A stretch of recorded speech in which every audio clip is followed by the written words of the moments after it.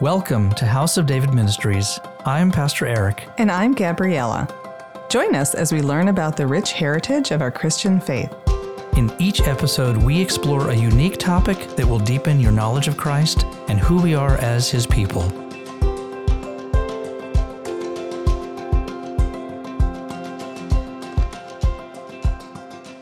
Hello, and welcome to another House of David podcast. For those of you who are new to House of David, we are a teaching ministry that helps Christians understand their biblical heritage and connection to Israel. My name is Gabriella, and I'm here again today with Pastor Eric. Eric, this is such a difficult and painful time that we are living in. So painful for all the people living in Israel, for all the Jewish people worldwide, and also for the many Christians around the world who love Israel and the Jewish people. And of course, for you and me personally, with all of our family and friends who are in Israel, we are both so heartbroken about the horrific terrorist attack that happened on October 7th. Yeah, it has been absolutely heartbreaking to watch the news and read the stories about so many innocent people who were just simply slaughtered by Hamas, especially the young children. I mean, it's just been heart-wrenching. And unfortunately, things are escalating now on Israel's northern front with Hezbollah, and Syria and Iran are both starting to join in. And of course, south in Yemen, Yemen has been launching missiles at Israel from the south. And of course, around the world, we've seen massive demonstrations supporting Hamas and condemning Israel for defending itself against terrorism. And the rise in anti-Semitism has been off the charts, 380% increase in anti-Semitic attacks and outbreaks in the United States alone. You know, so I'm watching the news, seeing all these thousands of people demonstrating around the world and chanting in support of Hamas. And I'm reminded of this verse from Psalm 2. Why do the nations rage and the people plot a vain thing? But you know, this horrific event has also united the Jewish people in Israel and all over the world. Secular and Orthodox Jews are praying together. I've lost track of how many of the tzitzit have been made here in the U.S. and sent to Israel. All the soldiers, all the men want to wear the tzitzit. And you know, this unity has given the Jewish people a renewed strength and resolve to stand against evil. And many are even returning to Israel. Yes, it has been amazing to see the thousands of young Israelis who are returning in droves to Israel to join their army units. I've seen photos of El Al flights that are so packed that people are even sitting on the floor of the plane just to get back to Israel as quickly as possible. Yeah, you know, but I see these things as a fulfillment of biblical prophecy, and that's what we're going to talk about in this podcast. The Jewish people are returning to the land that God promised to Abraham, and they are starting to turn back to the Lord in this difficult time for the strength to fight their enemies. So, you know, we know from biblical prophecy that in the end, all the nations are going to turn against Israel. And ultimately, eventually, Israel is going to stand alone in this world. And that is when Jesus will return, and the Jewish people will then realize that only God can save them. They're going to see Him coming in the clouds with power and glory. But we're not there yet. Yes, in spite of all the hateful anti-Israel demonstrations, so many Christians are showing solidarity with Israel. And they are asking how they can pray for and support the Jewish people. That is a great question, and I've had people asking me the same question. And the Lord brought two scripture verses to mind, Isaiah 40 and 44. So why don't you read two of those for us? Okay, I'm going to start with Isaiah 40, verses 1 through 2. Comfort, yes, comfort my people, says your God. Speak comfort to Jerusalem and cry out to her, that her warfare is ended, that her iniquity is pardoned, for she has received from the Lord's hand double for all her sins. You know, as I'm pondering these verses about comforting God's people, I just want to ask our listeners that if you have any Jewish friends, neighbors, or colleagues, please reach out to them, even just a quick text message, and let them know that you are thinking about them and praying for them and for Israel. I've had so many people reach out to me in the past few weeks, even people I haven't had contact with in years, and it is so comforting and uplifting to hear that people are thinking about us and praying for us. So the other verse I'm going to read is Isaiah 44, verse 21. Remember these, O Jacob and Israel, for you are my servant. I have formed you, you are my servant. O Israel, you will not be forgotten by me. I have blotted out like a thick cloud your transgressions, and like a cloud your sins. Return to me, for I have redeemed you. So yeah, comforting God's people in this time of heartbreaking tragedy and incredibly difficult times, and praying that they would return to the Lord, ultimately their salvation in Jesus, Yeshua. These are very powerful scripture verses that were written by the prophet Isaiah, either right before or during Israel's exile to Babylon. But they speak of immeasurable hope in the midst of incredible destruction. So tell us more about Israel's judgments, especially how God used other nations to bring Israel back to himself. Yeah, sure. We know from the Bible that throughout Israel's entire history, God has always desired to have a close and intimate relationship with the Jewish people. In Jeremiah 31, verse 3, the Lord declares, "Yes, I have loved you with an everlasting love. Therefore, with loving kindness, I have drawn you." God redeemed Israel from Egypt with a mighty hand and an outstretched arm. He brought us into the land that he promised to Abraham. He provided us with his covenants, commandments, and statutes. And he raised us into a powerful and mighty nation, and he promised his immeasurable blessings if we remained faithful to him. But God also warned Israel that if we turned away from him, that he would discipline us. And discipline, to me, is a better word to use than judgment, because it implies redemption, not annihilation or complete destruction. God promises in Jeremiah and Ezekiel that he would never make a complete end of Israel, and God will always have a remnant of his people. So we see frequently throughout the Old Testament how God used surrounding enemies to bring judgment against Israel. And then when Israel would cry out to the Lord, he would deliver us. It's a pattern, again, we see over and over again in the Bible. And I believe even to this day, God is allowing the same pattern. Nothing has changed. God is still disciplining Israel, and he's drawing them back to himself. Going forward to the time of Jesus, Jesus stood over Jerusalem. He wept over Jerusalem, and he said, "If you had known, even you especially in this your day, the things that make for your peace, but now they are hidden from your eyes." That's in Luke 19:42. And Jesus often quoted the prophet Daniel. Daniel wrote about the coming Messiah that would be killed, how the city of Jerusalem would be destroyed, and until the end of the age, the desolations would continue to plague the Jewish people. In Daniel 9:26, he said, "And after 62 weeks, Messiah shall be cut off, but not for himself. And the people of the prince who is to come shall destroy the city and the sanctuary. The end of it shall come with a flood. Until the end of the war, desolations are determined." Now, none of this is meant to condemn or cast our own judgment in any way on Israel or the Jewish people. It's just a biblical fact. God forewarned Israel in the books of Moses and in all the prophets what would happen if we turned away from him. But the Lord also said how he would bring us back to himself. And we have already seen that, and much of the church has taken notice of, two significant biblical prophecies fulfilled concerning Israel's restoration: the reestablishment of the nation of Israel in 1948 and the recapturing of Jerusalem in 1967. But there are more prophetic events that are yet to be fulfilled. We can really see Bible prophecy playing out before our very eyes in these days that we are living in. Yes, we are. And this picture needs to be expanded so that we understand more of the fullness of what God is doing. So we talked about God bringing Israel's enemies against her to judge her or to discipline her. So now I want to focus on Israel as God's agent or instrument of his judgment against her enemies. So Gabby, go ahead and read Isaiah 41 verses 14 through 16 for us. "Fear not, you worm Jacob, you men of Israel. I will help you, says the Lord and your Redeemer, the Holy One of Israel. Behold, I will make you into a new threshing sledge with sharp teeth. You shall thresh the mountains and beat them small, and make the hills like chaff. You shall winnow them, the wind shall carry them away, and the whirlwind shall scatter them. You shall rejoice in the Lord and glory in the Holy One of Israel." Yeah, now notice that God is not talking about a time in the past. The Lord has promised to make Israel into a new threshing sledge with sharp teeth. And he's promised that Israel will thresh mountains, which is suggesting kingdoms, and make hills as in nations like chaff, meaning like dust. So God is still the commander of his army, and in the natural, Israel is that army.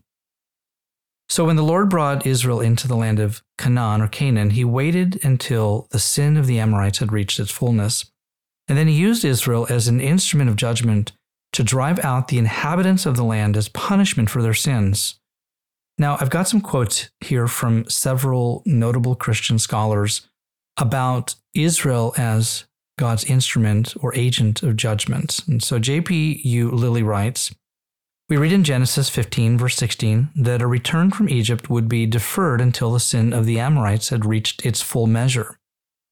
In Leviticus 18, verses 24 and 25, and 20, verse 22, it says, the land is said to have been defiled so that it vomited out its inhabitants, and God punished it for its sin. And so therefore in Deuteronomy 9, verse 4, it is on account of the wickedness of these nations that the Lord is going to drive them out before you. In both Leviticus and Deuteronomy, the Israelites are warned not to congratulate themselves on their own virtue, but to fear lest they come under the same judgment, meaning that the land would vomit them out also. And so we are reminded that Israel's land does not belong to them.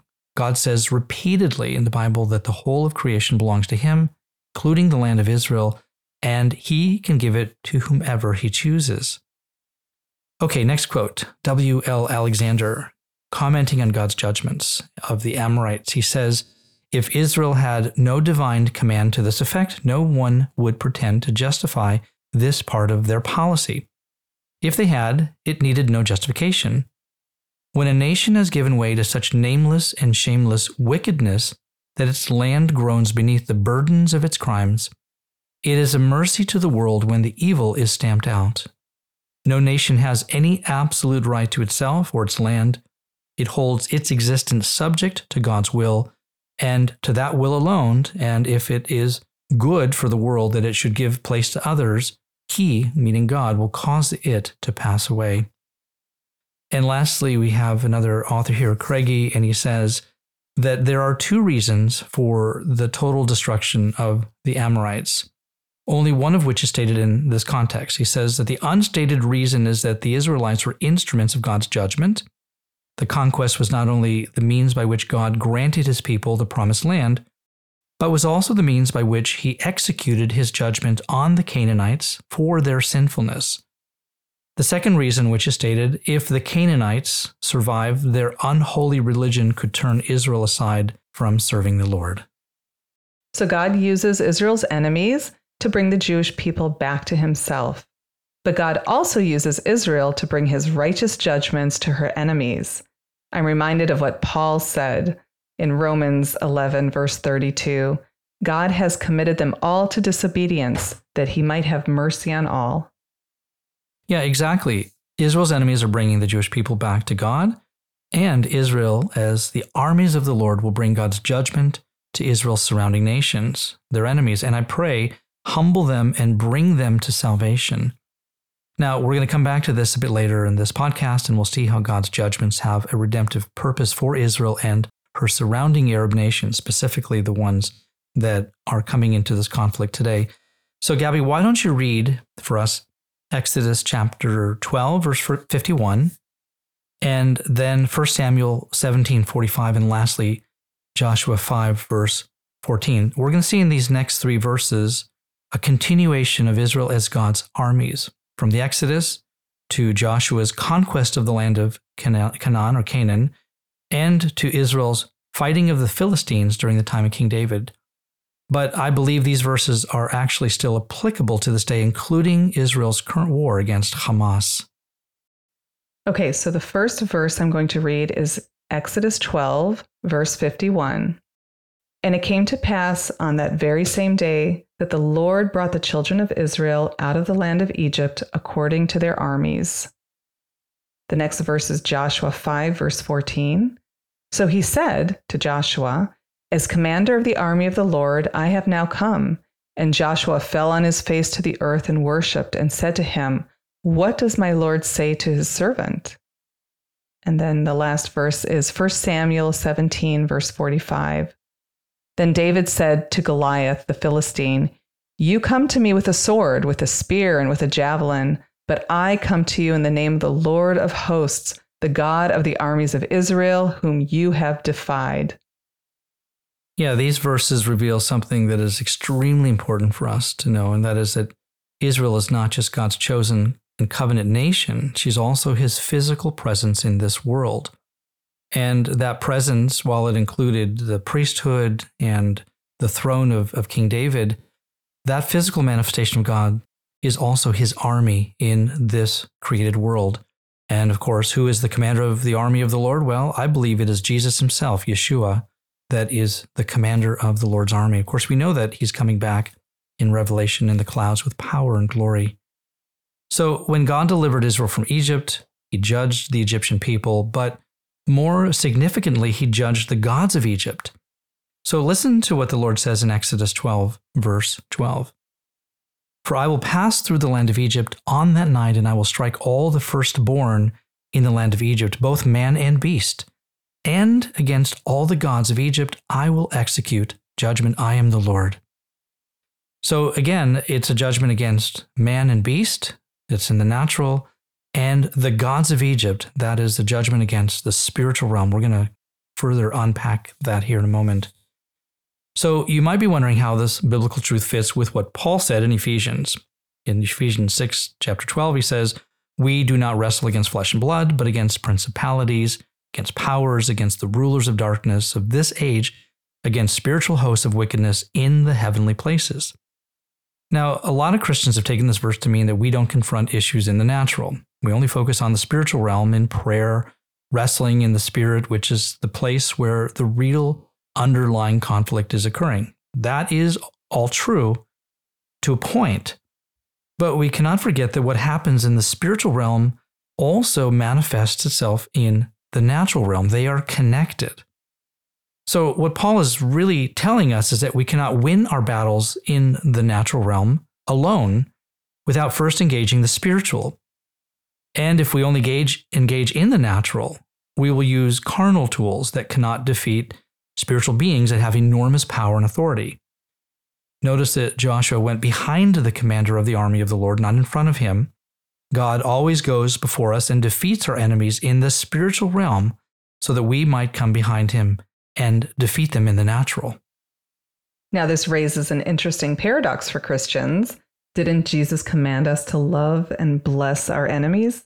Yes, he did. And I completely agree that responding to hatred and violence with more hatred and violence will help bring no one into God's kingdom. But Jesus never precludes his righteous judgments, or more accurately, his righteous discipline. And we know there is a final wrath and indignation that will come when Jesus returns. But until that time, God continues to balance his redemptive judgments with his grace and mercy. Now, we're going to develop that point again here towards the end of this podcast. But for the moment, let's dive into the spiritual realm and see how it connects with the natural.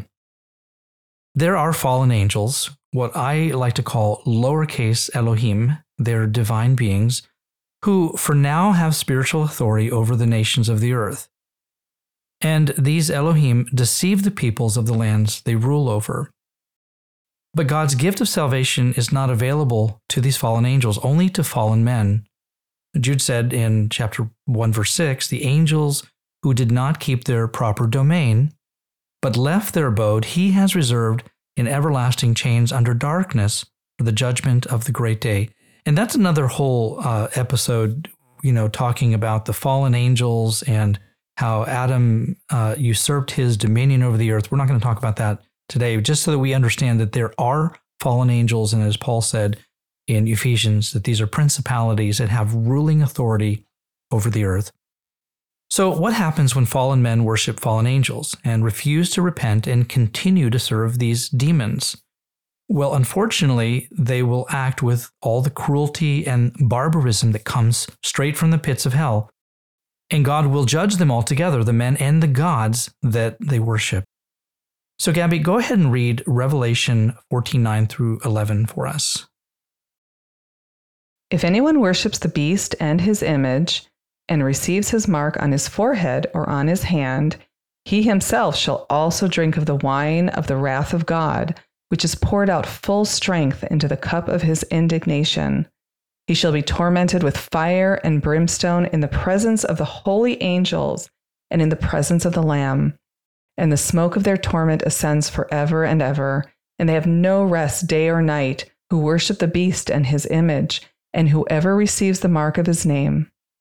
That is a powerful warning that we are not to worship anyone or anything other than the one true God of the universe, who created all things in heaven and on earth.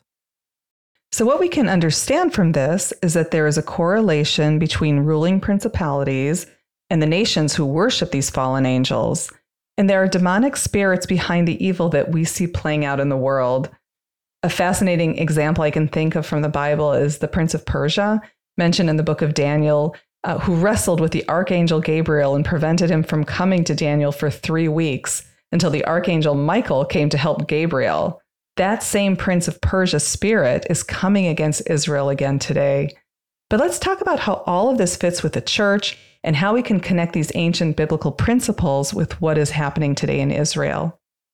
Well, great question. And again, we've talked about Israel as God's army and how Israel rejected God's covenant and was judged for doing so.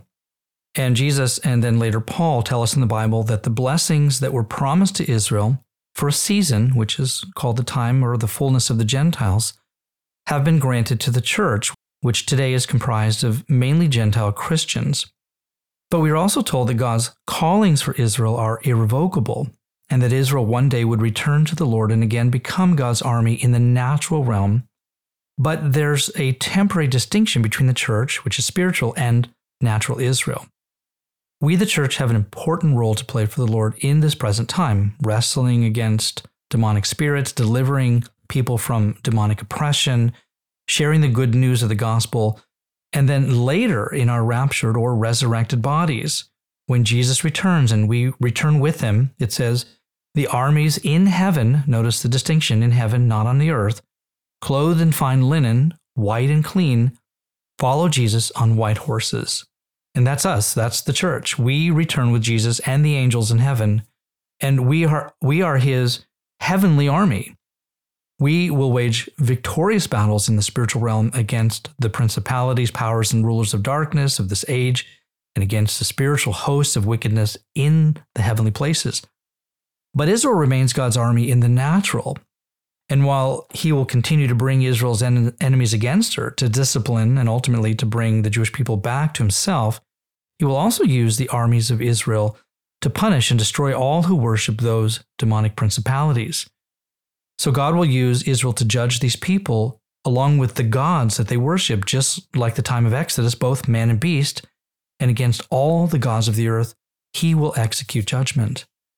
That is a remarkable revelation. So help us to understand biblical prophecy and how these latest conflicts are really a continuation of one long struggle of the nations fighting against God's land and his people. That's a great question also. And to be honest, I'm not yet seeing a clear picture of biblical prophecy unfolding, at least not yet. But many of the dots are starting to connect. So there's a lot of confusion about the end times battles that surround Israel. Jesus not only said that Jerusalem would see desolations until the end, he also said there would be wars and rumors of wars. So in other words, Israel would experience many conflicts. And we know that all of these wars will culminate in a great final battle against Israel called the War of Gog and Magog, or the Battle of Armageddon. Now, we're not there yet, but I do believe we're getting much closer. In Psalm 83, there's a very specific battle the Lord calls out, and in it, he names the people groups that come to fight against Israel. So, Gabby, why don't you read the first part of Psalm 83 for us? Sure. So this is Psalm 83, and I'm going to read verses 1 through 8. Do not keep silent, O God. Do not hold your peace. And do not be still, O God. For behold, your enemies make a tumult, and those who hate you have lifted up their head. They've taken crafty counsel against your people and consulted together against your sheltered ones. They have said, come and let us cut them off from being a nation, that the name of Israel may be remembered no more.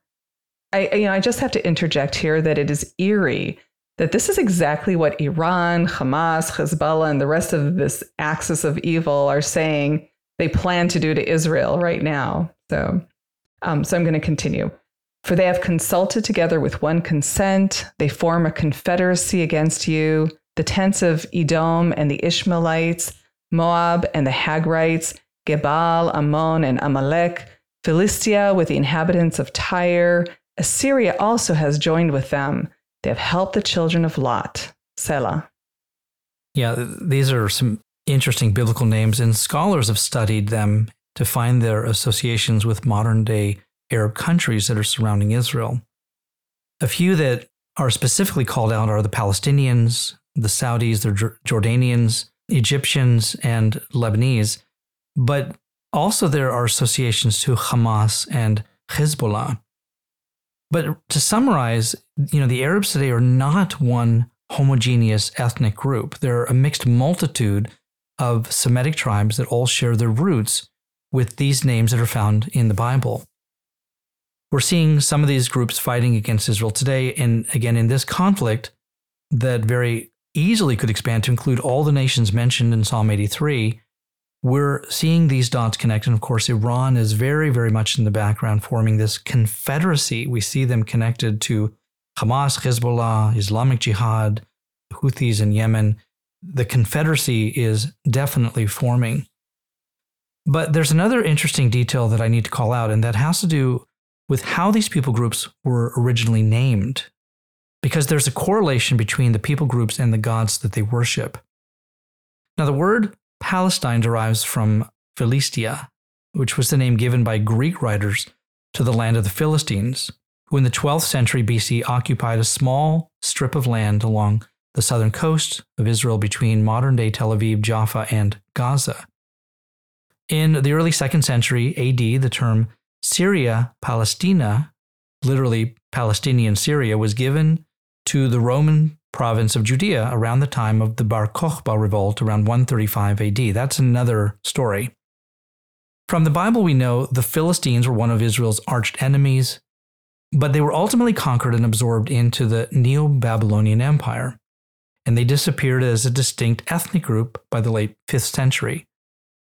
The Neo-Babylonian Empire, or the Second Babylonian Empire, was historically known as the Chaldean Empire and was the last empire that ruled over Mesopotamia, which is today modern-day Iraq, parts of Iran, and Syria. Now, the prophet Isaiah lived in the time of the Chaldeans, but his prophecies were for a time of the future, the period of the Neo-Babylonian or the Chaldean dynasty.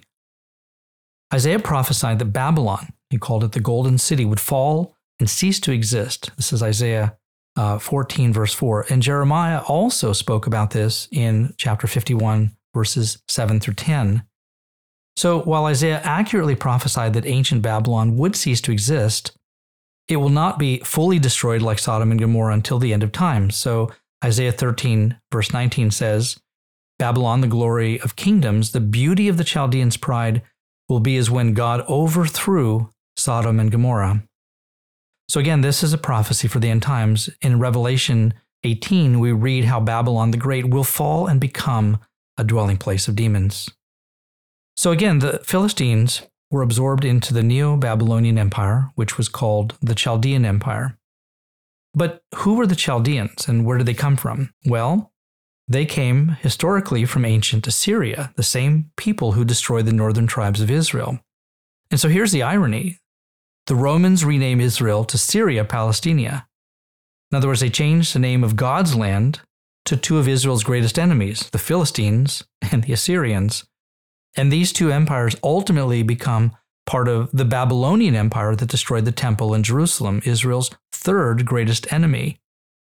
So the ancient Babylonian kingdom today is a mixed multitude of people. In other words, Mesopotamia, or modern-day Iraq and Iran and Syria, and that whole region is a mixed melting pot of nations, and many of whom are mentioned in Psalm 83. And these people today are being deceived and driven to commit evil by many ancient spirits, all of whom have joined in a coalition against the God of Israel and the Jewish people. And it was the Chaldeans, or the spirit of Chaldea, whom Isaiah and Jeremiah specifically called out, saying in Jeremiah 50, verse 35, for example, the sword is against the Chaldeans, says the Lord, against the inhabitants of Babylon, and against her princes and her wise men. So there's this complex history of gods and their associated cities. For example, the name Assyria means the country of the city of the god Assur or Ashur, and Ashur was an East Semitic god at the head of the Assyrian pantheon that stretched across Mesopotamia, which again is modern-day Iraq and parts of Iran and Syria. And this god was later regarded as the Assyrian equivalent of Enlil, the god of wind, air, earth, storms, and the ruler of the cosmos. So, named after its ruling principality, the city of Ashur, which is in Syria, was the spiritual center of the Neo-Assyrian Empire. So, in other words, gods and cities are connected. They are the ruling principalities, and the people who live in these cities named after these gods worship these fallen angels.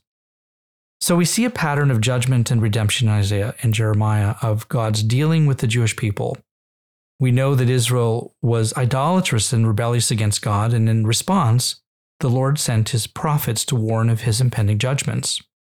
Israel refused to repent, thus the Lord brought forth his discipline, beginning with drought and other tribulations, culminating in Israel's invasion by a foreign kingdom.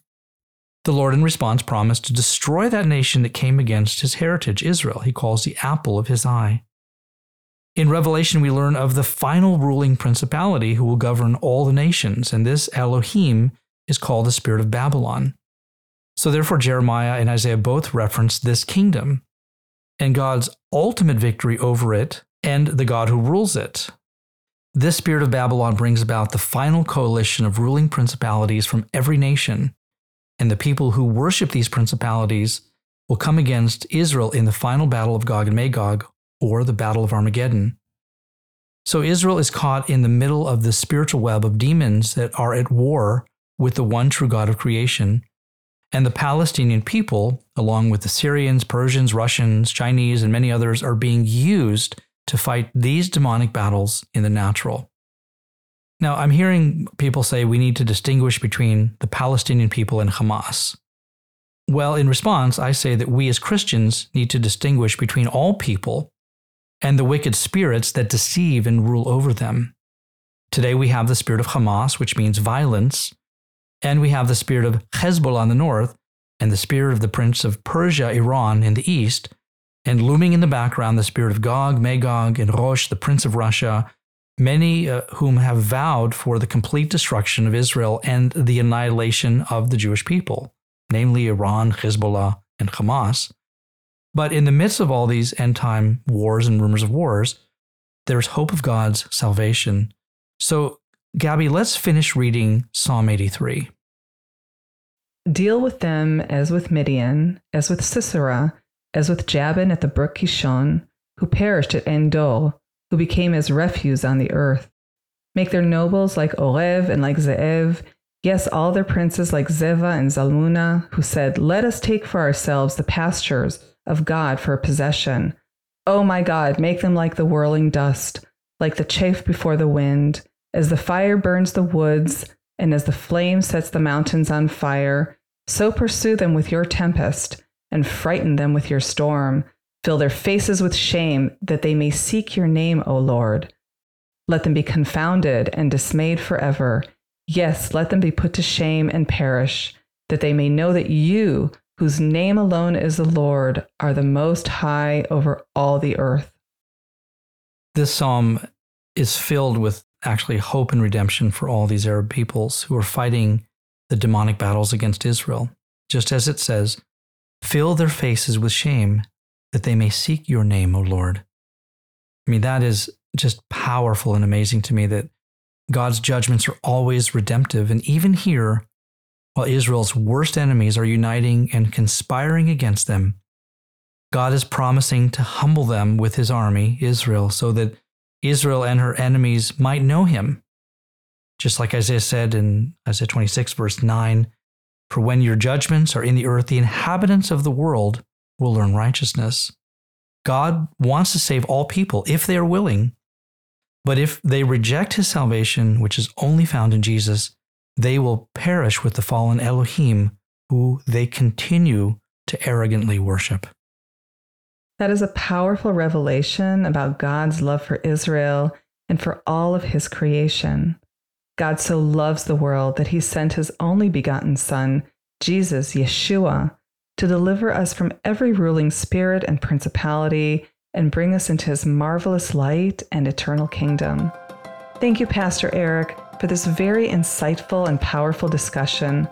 We ask that you all continue to pray for God's hand of protection over Israel and for his people Israel to find comfort and true peace in the Prince of Peace, Yeshua HaMashiach. We look forward to you joining us next time on House of David podcast. If you have enjoyed this podcast from House of David Ministries, make sure you subscribe to our channel and don't forget to visit our website where you can sign up for our monthly newsletter. We pray the Lord richly bless you, and we look forward to having you join us again for our next episode.